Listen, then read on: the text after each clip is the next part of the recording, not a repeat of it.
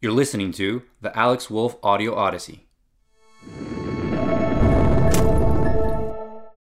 Hey, I'm Alexander Wolf. This podcast video is not going to be exactly focused on business. I thought it'd be a good opportunity right now to talk about the forest fires, and we have Aide, who is a biologist in Northern Ontario.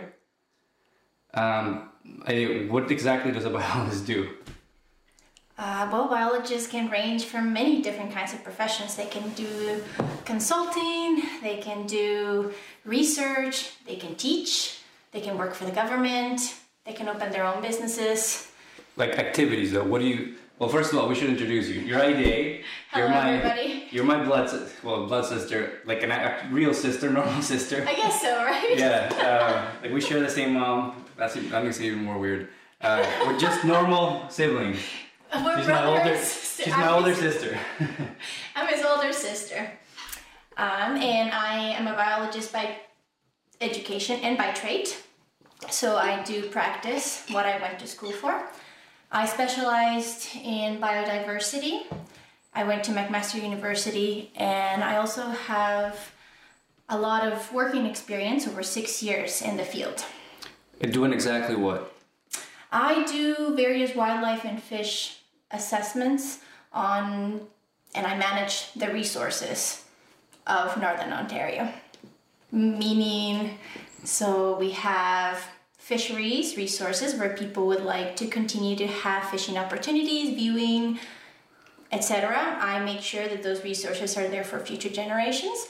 Meanwhile, we also provide economic opportunities such as the forestry industry, etc. So it's all taking a landscape view at an ecosystem and being able to maintain the social, economic, and environmental opportunities while trying to balance all those three tiers in the system. So we can say that you are very much qualified to understand ecosystems and nature? Well, I mean, nobody can really understand nature. That's why it's so beautiful. But I have an understanding of ecosystems, how they work, as much as we can, right? Okay. There's always so much that we cannot know, and hence why it's so wonderful to be in this position. I'm able to always be surprised and learn new things. All right, so what can we, not bury the lead, what can you tell us about forest fires? As in, what causes them? Maybe, are they good? What do they do? Like, what is the function of forest fires? Because they exist in nature naturally, so what are the functions of them? Right, so forest fires are a very natural phenomena. It occurs due to, most likely, thunderstorms, right? Where you have lightning hitting a tree, sometimes animals, and then based on the weather conditions, localized weather conditions, so your duff layer, meaning the bottom of the forest, if it's very dry and the conditions are conducive to beginning a forest fire, then it will happen, right? Especially in Northern Ontario, where I have most of my understanding from, you have your fuel types, different types of fuel types and terrain, right? There's three key elements for a fire, or for a forest fire. You have your fuel types, which is your trees, you have your conifers, which are evergreens. They don't lose their needles in the winter, and they have very much so serratinous cones, meaning that they need fire to open up, right? So it's a very natural process. So they need fire? Yes, absolutely. So the boreal forest, which is one of the biggest forests in the world, right, it has evolved with forest fires. But let's go back to that triangle. So you have your fuel types, right? Then you have your weather, right? So you need ignition from lightning, and that is caused by your low and high pressure systems coming in. Imagine, so people think of weather as a very localized engine. So when you look up and you see clouds and you're like, oh yeah, it's going to be a cloudy day or a sunny day. We are looking at weather at a 50,000 feet above the ground. That's the weather that matters. That's the weather that causes and has an effect on your more localized weather. The way that you can think about weather is with your low pressures and your high pressure systems is, have you ever, your normal general geography class where you have your convergent and divergent tectonic plates. So you have a convergent tectonic plates, you have your oceanic plate going under your, shoot, I forgot the name of it. You have the convergent plates coming in and what causes earthquakes, for example, right? Or volcanoes. Friction, friction, friction. Now this is your low pressure system coming in with your high pressure system. And they're always constantly fighting. Eventually the friction is so much that they break. And when that energy is released, that's when you have your weather. Your weather occurs at that level. And that's when you have your thunderstorms or you have your lightning, and that causes the fire. And the third is terrain. A fire will spread through a landscape very differently if has lots of hills or if it's just flat and it can run rampant, right? So when you look at those three components, that's predominantly what manifests and creates a forest fire and the conditions of whether it's going to be a very intense forest fire, a small forest fire, etc. Now, forest fires, of course, nowadays we don't let them run rampant, right? We manage forest fires now. We try to not let them do what they were naturally, the ecosystem evolved naturally to have that cyclical effect of forest fires on these ecosystems, right? Is there like a schedule or like every few years that forest fires are supposed to happen? So forest fires, if you were to take away human impact from the landscape and run models that simulate the frequency of the cycles of forest fires, because they have a cycle, and we pretty much can picture this with the model, right? Predict them with the model. We see that without human intervention, there will be big forest fires that burn a lot of the forest, smaller ones, and you can see them. The sizes and intensity of the forest fires varies throughout time. Mm-hmm. Now, the conflict for us to manage such a large landscape level phenomena is that we now consider what is being burnt a resource, right? We don't want the pines, you don't want those trees to be burnt because you're cutting them for fuel and for wood, right? So we stop forest fires to protect the values found there. The cottages, the eagle's nests, all of those are values that we take into account, and that's why we no longer let the forest fires run rampant, because we have to protect those values that we use later on. Let's refocus, because I want to talk about the Amazon fires, right? Because right now it's huge on Instagram and all social media, and for me, once movements like that start going on and you see everybody posting about them, I see it a lot like propaganda, right? Who's gaining from all these ads? I'm not saying I don't care about the Amazon, but somebody's creating all these ads for a reason, right? So I just look at all those ads and everybody posting about it. I'm like, okay, that's going on. What's really going on? What's the real reason? Obviously, do you know anything about the Amazon fires? Yes, I have informed myself through social media, right? Okay. So the news. I would agree with you. It's news in these days, so let's just put a little tangent on my perspective on news. News, unfortunately, I've seen it throughout time, they've had to become a bit more exaggerated in the way that they to centralize whatever they're doing, so it's filled with emotion. Exactly, to capture the audience, because we have information so readily available to us now. We have podcasts with very informed people that have a lot of knowledge, right, on this particular subject and many more. We have Instagram. Information is readily available for us at a click of a button, or hey Siri, So I feel as though, and I think from what I've seen in the trends, the news have become a bit more exaggerated, and they have used more techniques to capture the audience trying to focus on maybe what's not really should be focused, right? Not to say that news are all lies. They're just changed their focus, perhaps. It's a business. Exactly. It's a Follow business the money. that they want to get more money. They want to get more views. Yes. And I'm a little hesitant on believing non-profit organizations like charities. That's just my personal view. Just keep some facts. Let's go through some facts. Once a forest fire starts, is there anything we can do as human beings to stop it? Depends on the fire, right? Depends on the fuel type, depends on the topography, depends on the weather. If you have, right now, Ontario is at a drought state.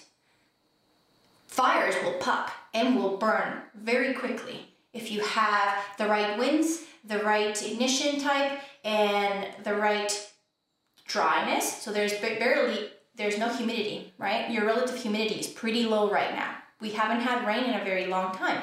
Those indices are indicative of maybe we're gonna have a late forest fire season in Ontario. Now, at the scale at which we are observing these forest fires in the Amazon, we are talking about like a lot of area. What are the resources? First of all, does the country have the resources to go and fight these fires?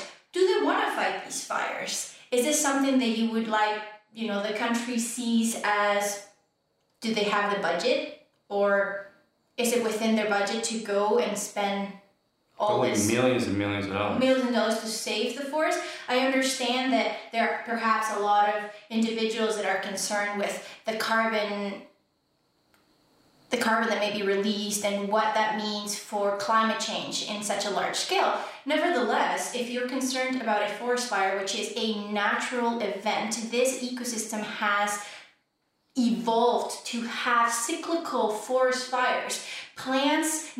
Some plants, such as jack pine, for example, to bring it down to a more localized environment, needs fire to open up its cones. Without it, it doesn't. So plants have evolved to have these events throughout their lifetime. Forest fires also, they break down all of the nutrients and it goes down. Now, of course, depending on the intensity, some forest fires can burn down to the mineral soil, and then that's when you have your loss of soil. Yes, that's also a thing. I am aware of that. But the thing is that if you're concerned about losing the Amazon, then be concerned about losing it due to agriculture, not because of a forest fire. A forest fire is more of a natural event than agriculture. Agriculture, you have clearance of a natural, unprecedented clearance of the forest to put in monocultures in place. What's a monoculture? A monoculture is a single species plantation. So basically... just corn or just soybeans, which is not good because you deplete... Corn is a C3 species that really depletes your soil nutrition, right? Hence, there's lots of studies done that show that crop rotation is better because then you're able to put in your beans, your legumes, which absorb nitrogen and deposit it back into your soil and provide that to other plants. And then if you rotate it with something that's very ferociously absorbing those nutrients from the soil, such as corn, then at least you're going to have the next growing season, you're going to have something that's going to put nutrients back into your soil. So soil is a very important aspect of this. So in my personal and professional discretion, I feel as though it becomes a bit too much of a panic when these things happen, because you just mentioned keywords, right? Oh, climate change. Oh, carbon sequestration. Oh, the Amazon is one of the biggest rainforests. You're like, okay, yeah, but there has been, the Amazon has been under threat from various types of things throughout existence, right? And it just becomes like the one thing that you focus on. Yeah. This is the one thing to focus on right now. But they've been clearing it for agriculture and monocultures for over 10 years. They've been exploiting and killing species. There has been all of that still there. It's just I find it that news becomes cyclical. They need something interesting to bring awareness. It becomes like a thing and then it dies down. And then people forget about it. And then the next thing and then people forget about it. Let's state, the fires obviously have some effect of what we've done to the environment, right? Or the people by the Amazon, like clearing, helps with the fires, right? What are the human effects on causing forest fires? Right, so as anthropogenic effects on the landscape are evident, if you are going to be changing an ecosystem, if you're going to be changing the ecosystem and its cycles, meaning it no longer has the trees that provide the shade, that create a little microclimate, and it has the relative humidity. It's a rainforest. The relative humidity in the rainforest should be 100% because at 100% relative humidity, it rains.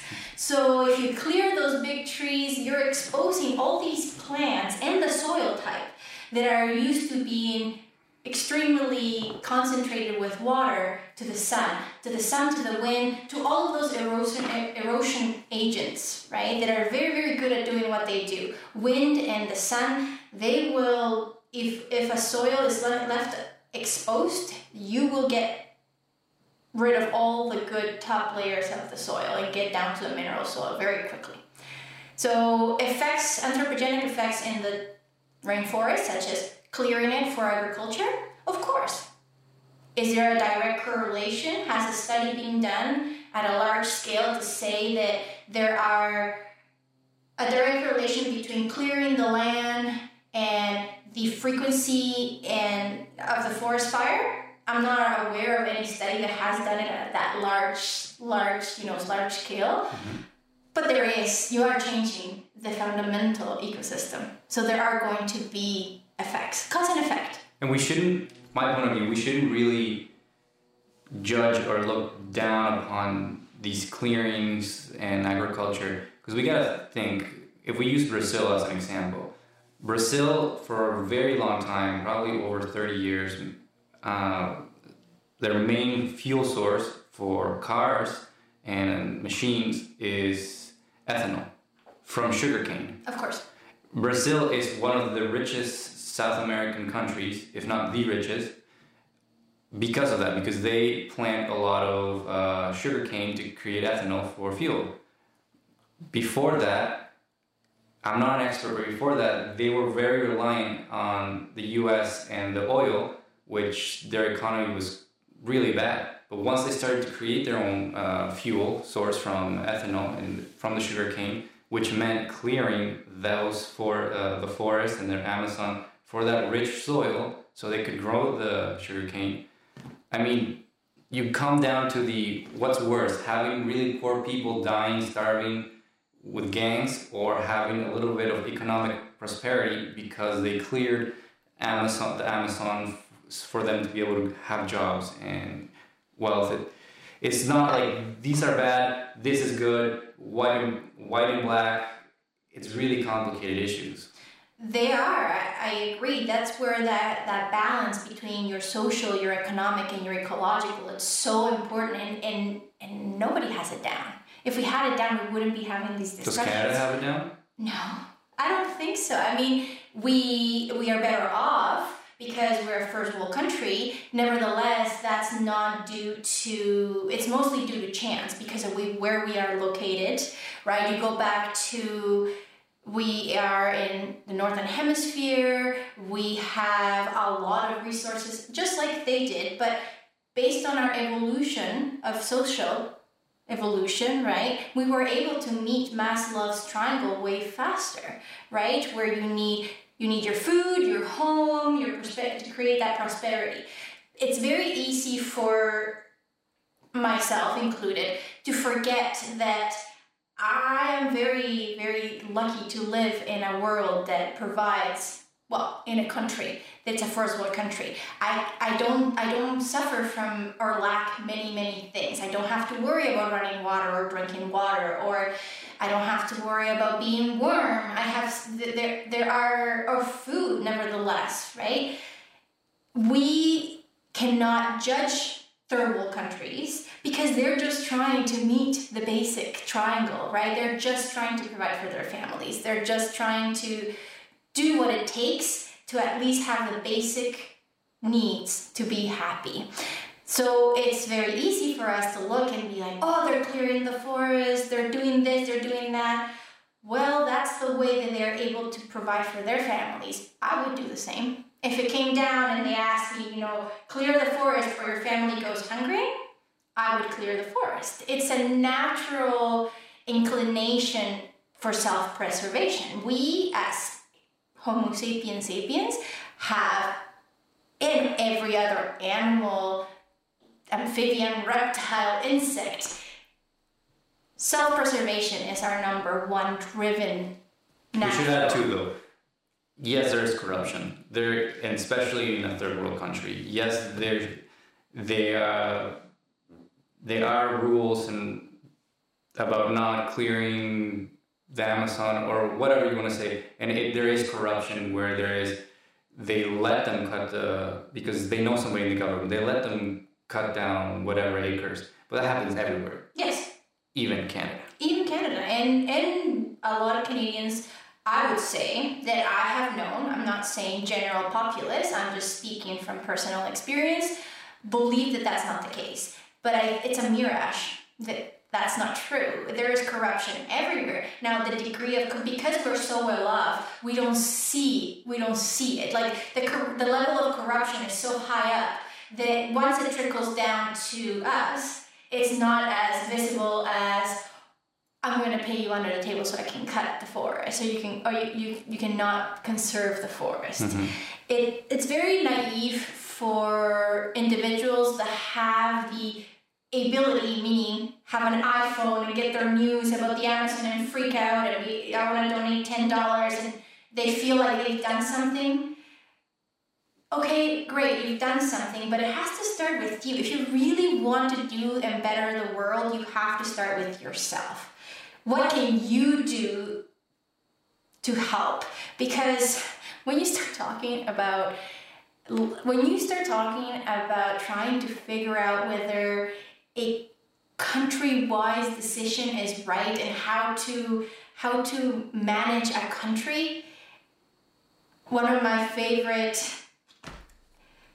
thinkers of this world, Jordan Peterson, says, well, if you can't control your home, how can you think to control a country? If you can remain and introduce order into your own life, get up, make your bed, work out, like how hard is it for you to just go and work out?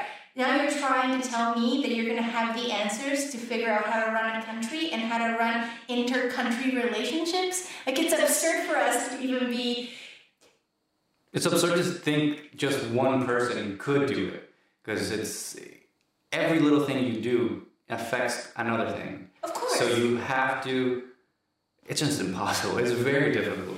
It is very difficult, and not accepting the degree and not speaking about how difficult it is about running a country and then running the relationships between countries and how those countries are pretty much their own organism. In a way, how we do that and how we go about discussing these things. We must put it out in the air. It's a very complicated multi-organism. We're talking about billions and billions of people in the world that have their own agenda, and now we put them together and they may have their personal agenda, but they may belong to a group that has a group agenda, and then that group belongs to a bigger group, and then a country has its own agenda. Okay, I'm confused already. Let's move on. Jesus. All I'm saying is that discussing these kinds of large landscape events, we shouldn't forget the scale at which we are talking about and the scale of change that we can inflict in those events. Me donating $10 to the Amazon forest fires is going to do nothing. Well, that's depressing. No, it's not. It's being able to recognize your limitations. Okay.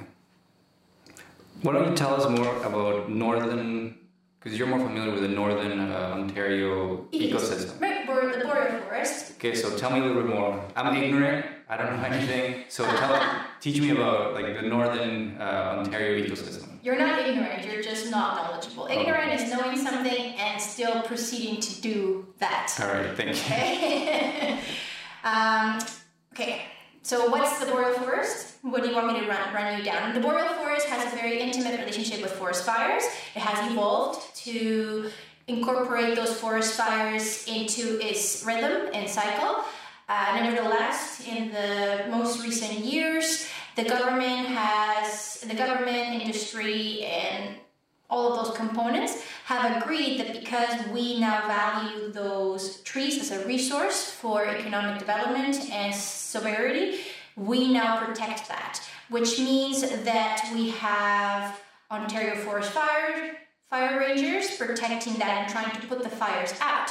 So how do you compensate for that? Right? You have a very important key element of the ecosystem that no longer is present. How are you able to provide that type of input into the ecosystem without the fire being there? And what they're trying to do is they're trying to create those types of sporadic, different large kind of burns and mimic what a forest would do through the harvesting of the wood. So let's say a forest fire would come in, here's a lake, here's your forest, and a forest fire would come in and burn all the way up to the lake edge, and it wouldn't jump, but it will kind of go to the left. Well, knowing that through modeling, what they're trying to do is they're trying to work with the forest company to cut the patch size that the forest fire would burn and the pattern of which the forest fire would burn.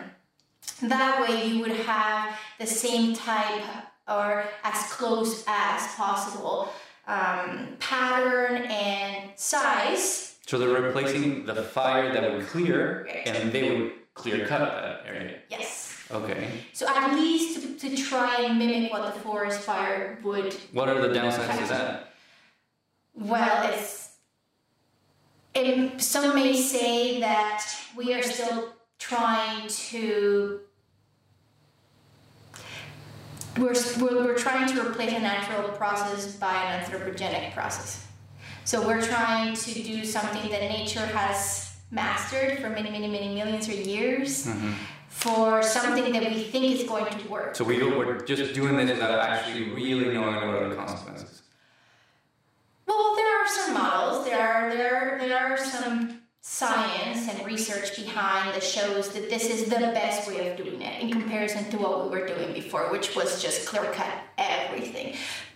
Not too long ago, they used to just clear cut the boreal forest and not even replant trees. Now there are policies and guidelines in place where you have to, if you do clear cut the area, you do have to come back and replant the trees that were there before, right? So we are improving. I mean, this is all a learn as you go, right? But that's kind of what what's happening in the boreal forest, kind of what we're doing. So the boreal forest is beautiful, beautiful forest. I really enjoy it. It has many wonderful wetlands. I mean, that's another huge feature of the boreal forest. The wetland features, especially particular because of the beaver, right? We know that the beavers are a keystone species, meaning that they build their own ecosystem themselves. They build their own little habitat niche by creating their dams, and that the dams creates a water logging and water backup, creating wetlands. So it's awesome. So beavers create wetlands? Yes. Okay. Yeah, they do. They're amazing. They also, destroy roads.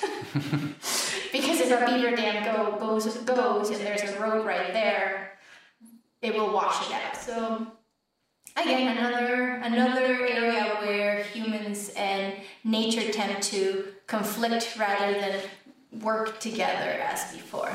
Okay. What can you tell us about species going extinct? Species extinction? Yeah. Okay, well, there's a general consensus in the scientific community that species that are at a higher risk of going extinct share three main characteristics. One of the characteristics being that they have small population sizes already. So they are species that have already not a lot of members, right? Also, they have... So their population is low. So number of individuals is not large. Okay. Right?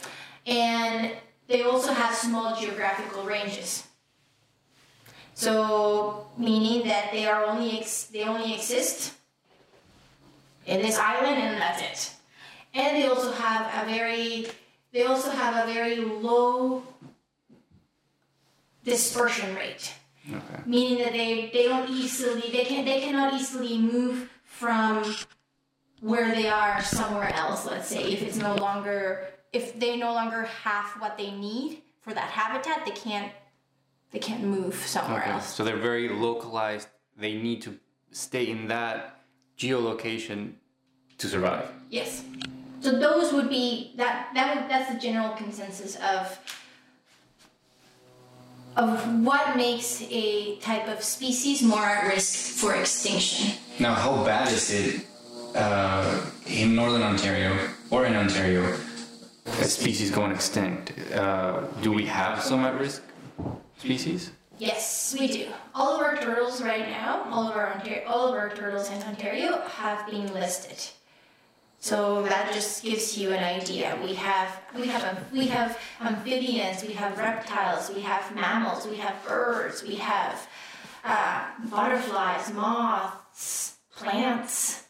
We have a plethora of species at risk at its various levels based on government direction, right? And how bad is it, as in, it's natural for things to go extinct? Absolutely. Now, how bad is it, again, another hot topic, where news comes and lights fires, unintended. How bad is it if a couple of animals or species go extinct?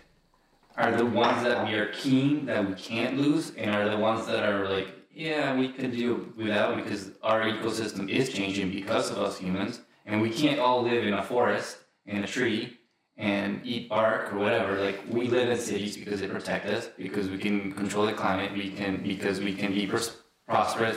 For all kinds of reasons, we create our own environment where we can flourish, just like the beaver creates its own environment where it can flourish. Right. Can we? How do I phrase this? Can we lose some species that wouldn't really affect us? See, that's a double-edged sword question, because depending on where you put your lens, are you talking economically? Okay. Like, are you talking socially? Are you talking ecologically? Are you saying that a species, like, how do you give a species value? How do you afford a species value? So you have to consider into the equation what this species does in this ecosystem, and do we value it? Well, are we the ones to say that it's valuable or not, right? Because to me, everything has its purpose here. Everything that's here is needed for something. And it has its place in that very interconnected web. To say and pick and choose which one of those little webs you can take out and it's not going to have a crazy effect on the entire web, it would be very ignorant of us to say, yes, that one can go, no, this one can stay, because when we start assigning value to species to see whether one can go and the other one can't, we cannot possibly understand how maybe those species were connected they were connected somehow over here. And if you start taking that species out, it'll have an effect. Everything will have an effect. So I would be hesitant to say that we should start categorizing what's more important and what's not more important. Nah, try to put that into policy. It's impossible. You can't. You have to strategize. You have to do some risk management, because you don't have unlimited funds. You don't have unlimited people to go and do these things. Yes. So you do have to run models and assess the risk. What species do we really need to focus on now, because we know they will go extinct now, right? Our caribou, polar bears, like they need help now. Are they species that, we're starting to see their numbers dwindling and their habitat being devastated, but, they still have enough resilience within their population that they're not going to crash right now. So maybe we can focus our monetary funds on them a little bit later. But let's focus on the ones that are going to die right now, right? To me, that's the way that we can do something about it in an economic kind of political perspective.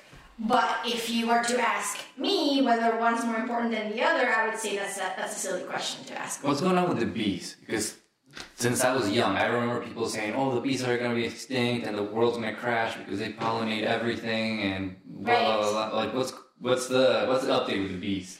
All right, give me the rundown. Okay, update with the bees. It's a funny one because media has.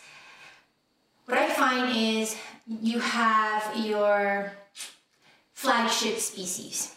A flagship species is a species that they've picked, the media has picked, and they've run with it because it's either cuddly, it's cute, and people will be able to relate to it, to want to set funds aside to protect it. Now, honeybees, they're cute, they're fussy, they're yellow with black stripes.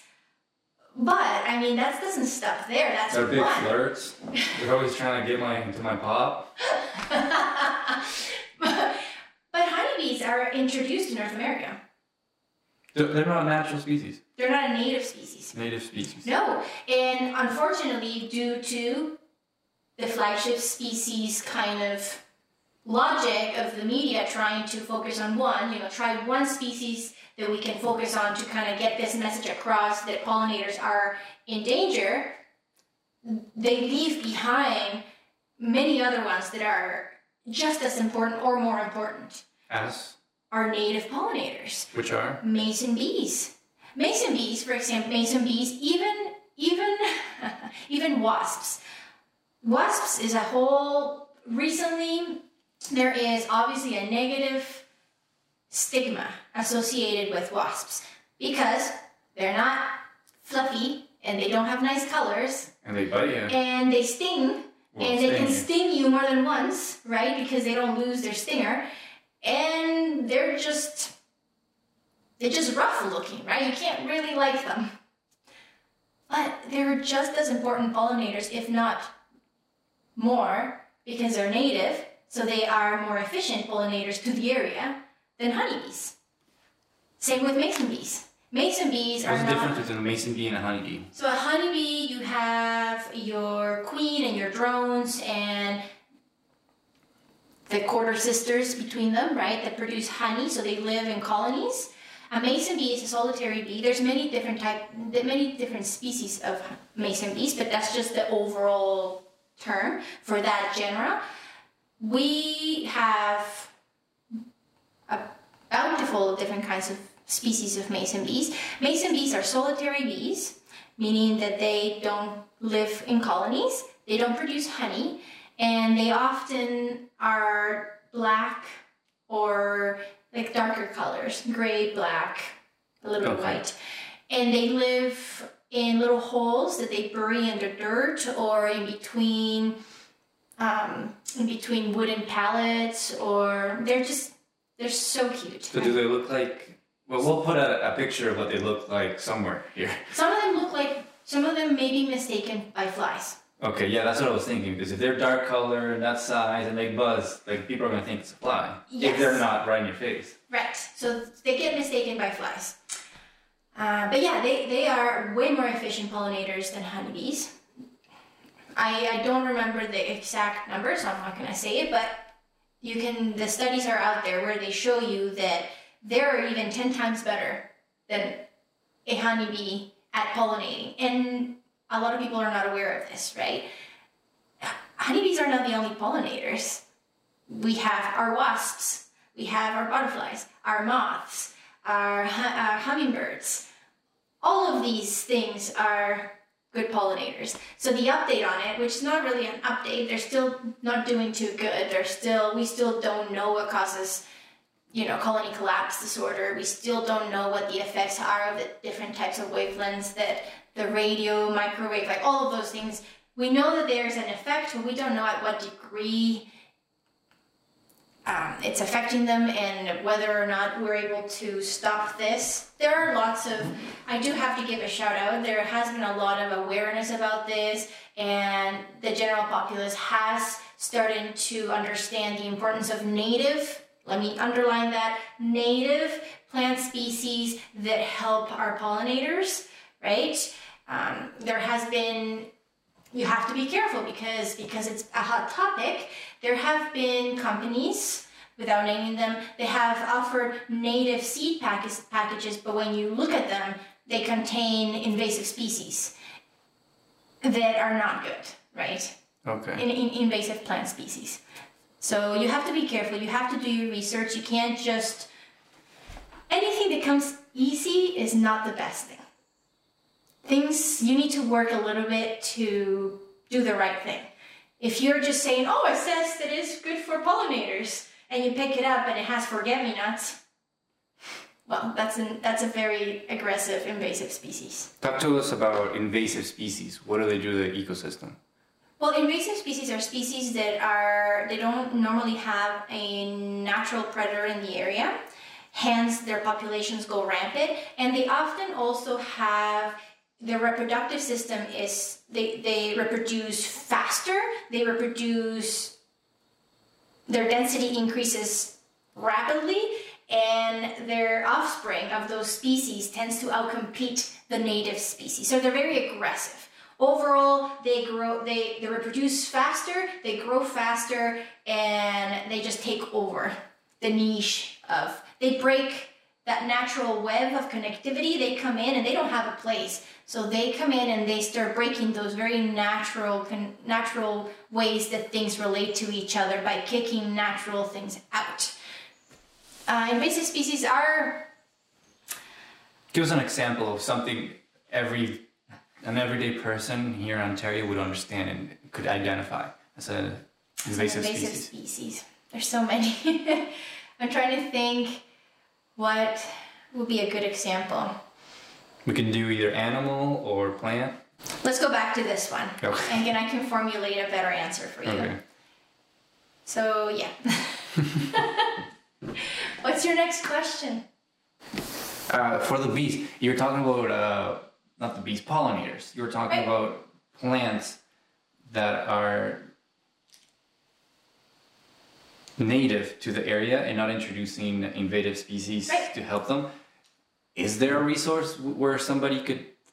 Because what is that course that you're taking? The thumb green something? Oh, no, it's not a course. It's a volunteer association. It's called Master Gardeners of Ontario. And what they do is pretty much they offer gardening advice.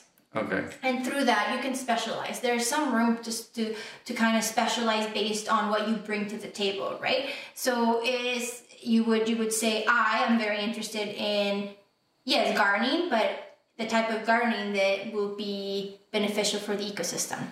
So a very naturalized environment, growing, the native goldenrod rather than the invasive goldenrod, growing the right thistle, not the invasive thistle, that kind of thing, and sharing that knowledge with people, because often people don't know, right? They don't have the time. There's so many things that they can focus. There's so many issues in the world that they are bombarded with information that they need somebody that's willing to digest that information and give it to them in a format that they can just go, okay, and put it into that. So you think somebody, and obviously the ecosystem changes wherever you are. So if you are in North Bay, if you're in Sudbury, even different areas inside that city or outside in the outskirts, the ecosystem changes. So they could be planting a different kind of flower compared to the other side of the town.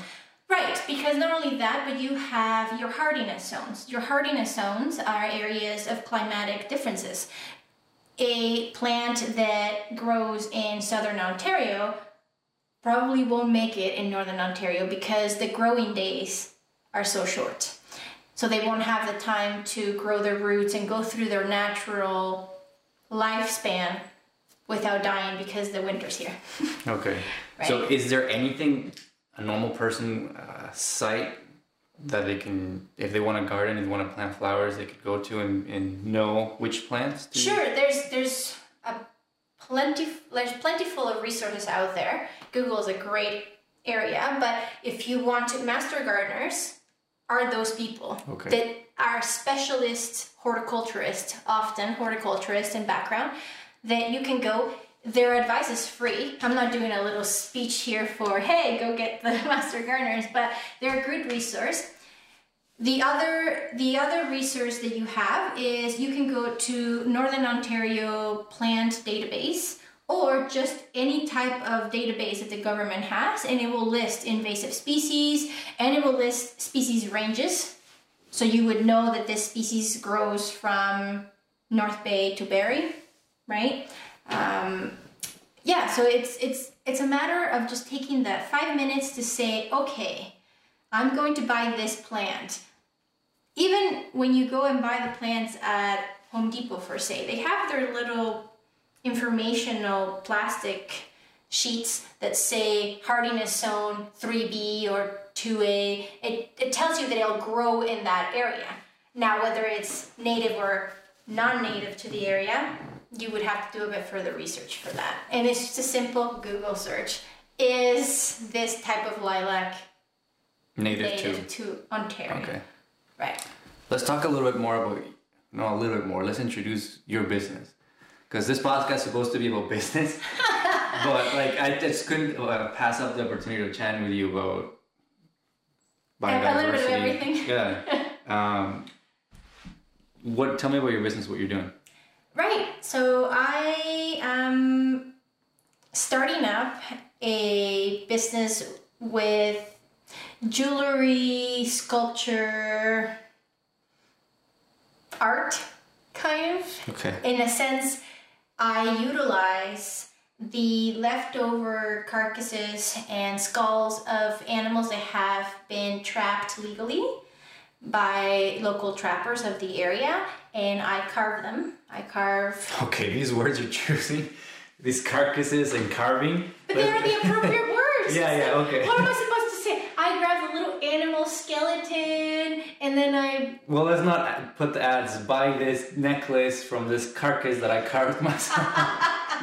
No, but okay, fine. It's the bio in me that speaks like that. Let's switch from bio to business. All right, so I take these features in the animal that often get unused by the trappers because the trappers focus on the fur, not the bones, and I make them into pieces of art.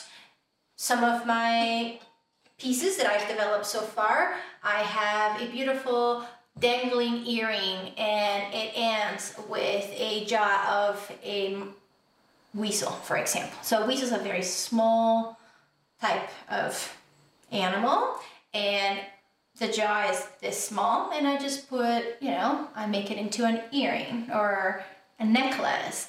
And I find the reason why I wanted to pursue this is because I wanted to come full circle. I found that there was so much more that I could do to utilize that animal and to provide it a purpose after it has been given us its fur. So you get its fur, beautiful, thank you, I thank that. But then I could use those bones for something else. It's further showing how the beauty of the animal in a way. To me, the animal itself, it's beautiful, and every piece of it deserves to be showcased as such. The carving of the bones, again, another very beautiful aspect of showcasing mortality and intertwined it with artistic endeavors. I find that beautiful. to me, it's being able to introduce a concept that a lot of us are very hesitant to discuss, which is our own mortality. It's something that is not, it's taboo in a way, and we're honestly scared to talk about death. We don't openly talk about death. Death is a subject that we are very afraid to introduce kids to, and we try to shelter kids as much as possible from it. But by introducing it in a way that is natural and beautiful, we are opening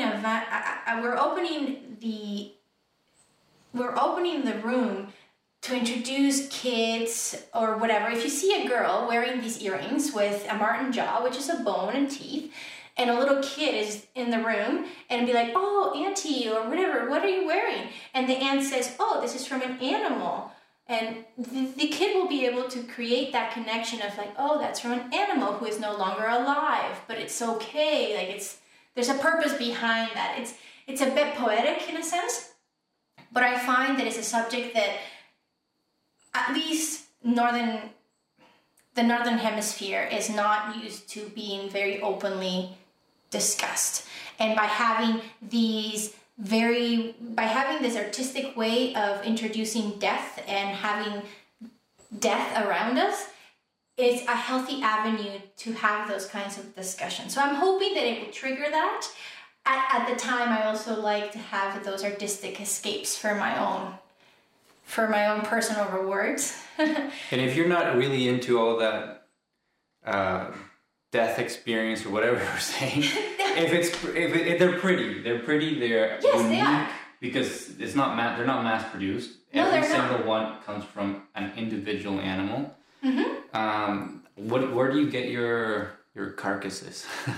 So my animal skeletons, I get them from local trappers of the area. Okay. So they are legal. They have their trapping licenses. They go through courses where they know what is the most humane way of killing or trapping an animal. And there has been a huge debate of people that are, again, uneducated individuals in our community feel as though that trapping is so inhumane and we're hurting the ecosystem by doing these things.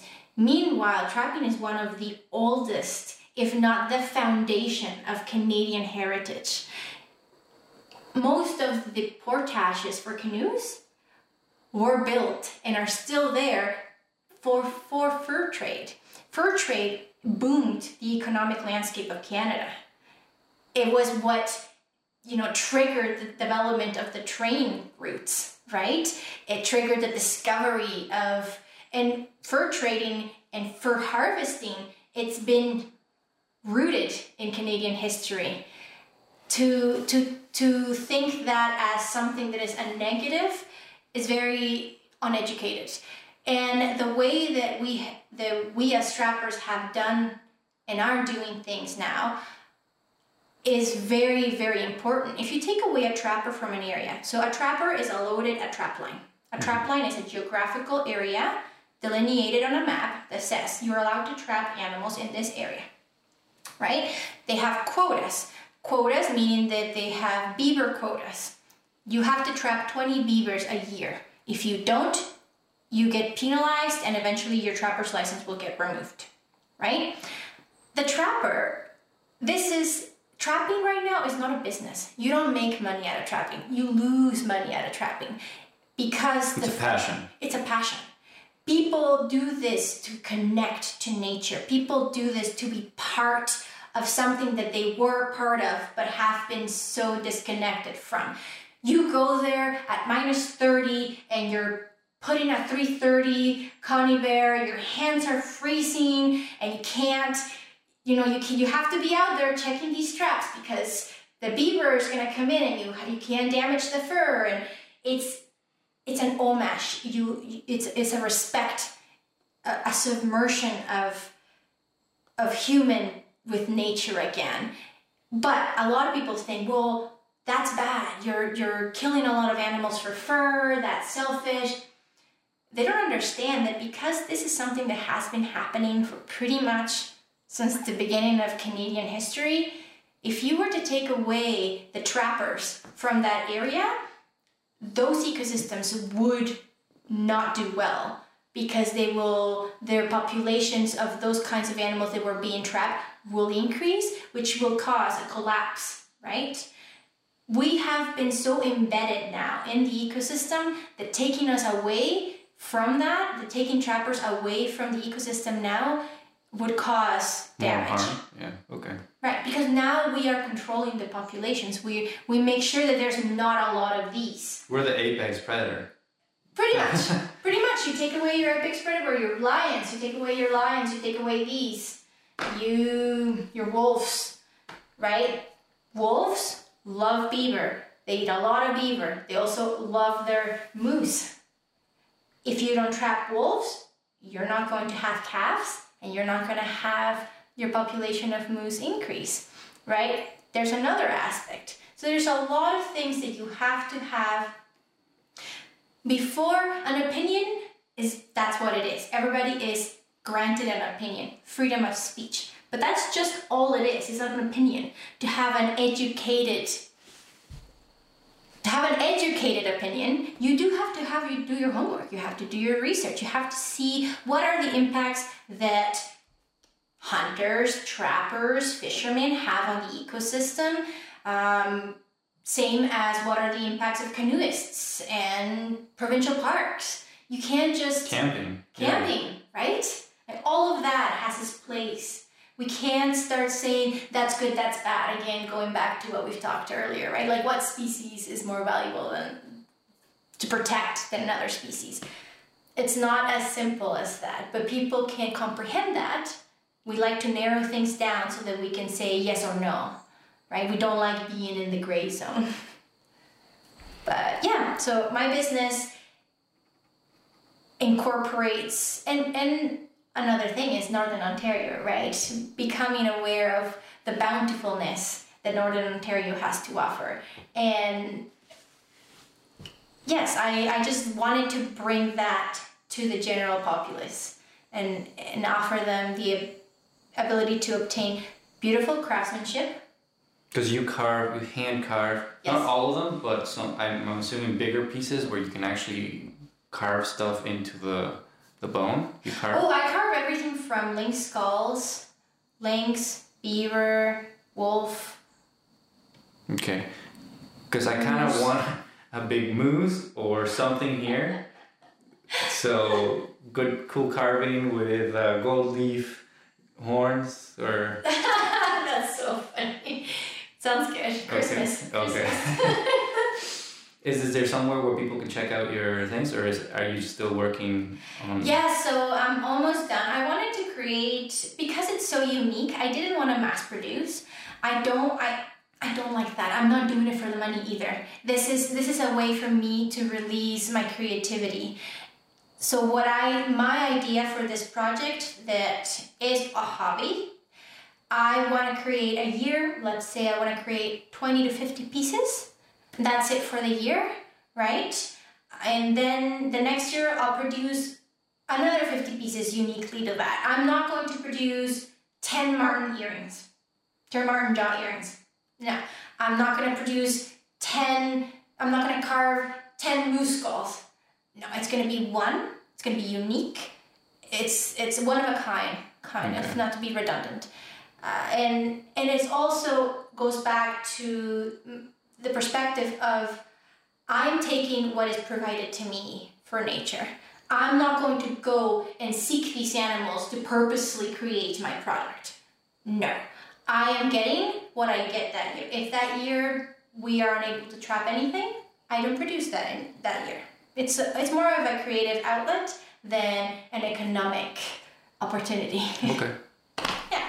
Well, now you guys see how little I talk, because I was listening, like stuff that I don't know about, and it's just interesting. So it's really nice that you were here and you. Thank you. You can teach us a little bit. No, I appreciate that. I'm sorry I get to be sometimes way too philosophical. I go into tangents, I guess, unfortunate. But no, thank you for having me. It was a pleasure. All right, guys. Until next time. Hey guys, thanks for listening. Please share and subscribe to the podcast if it brought you any value.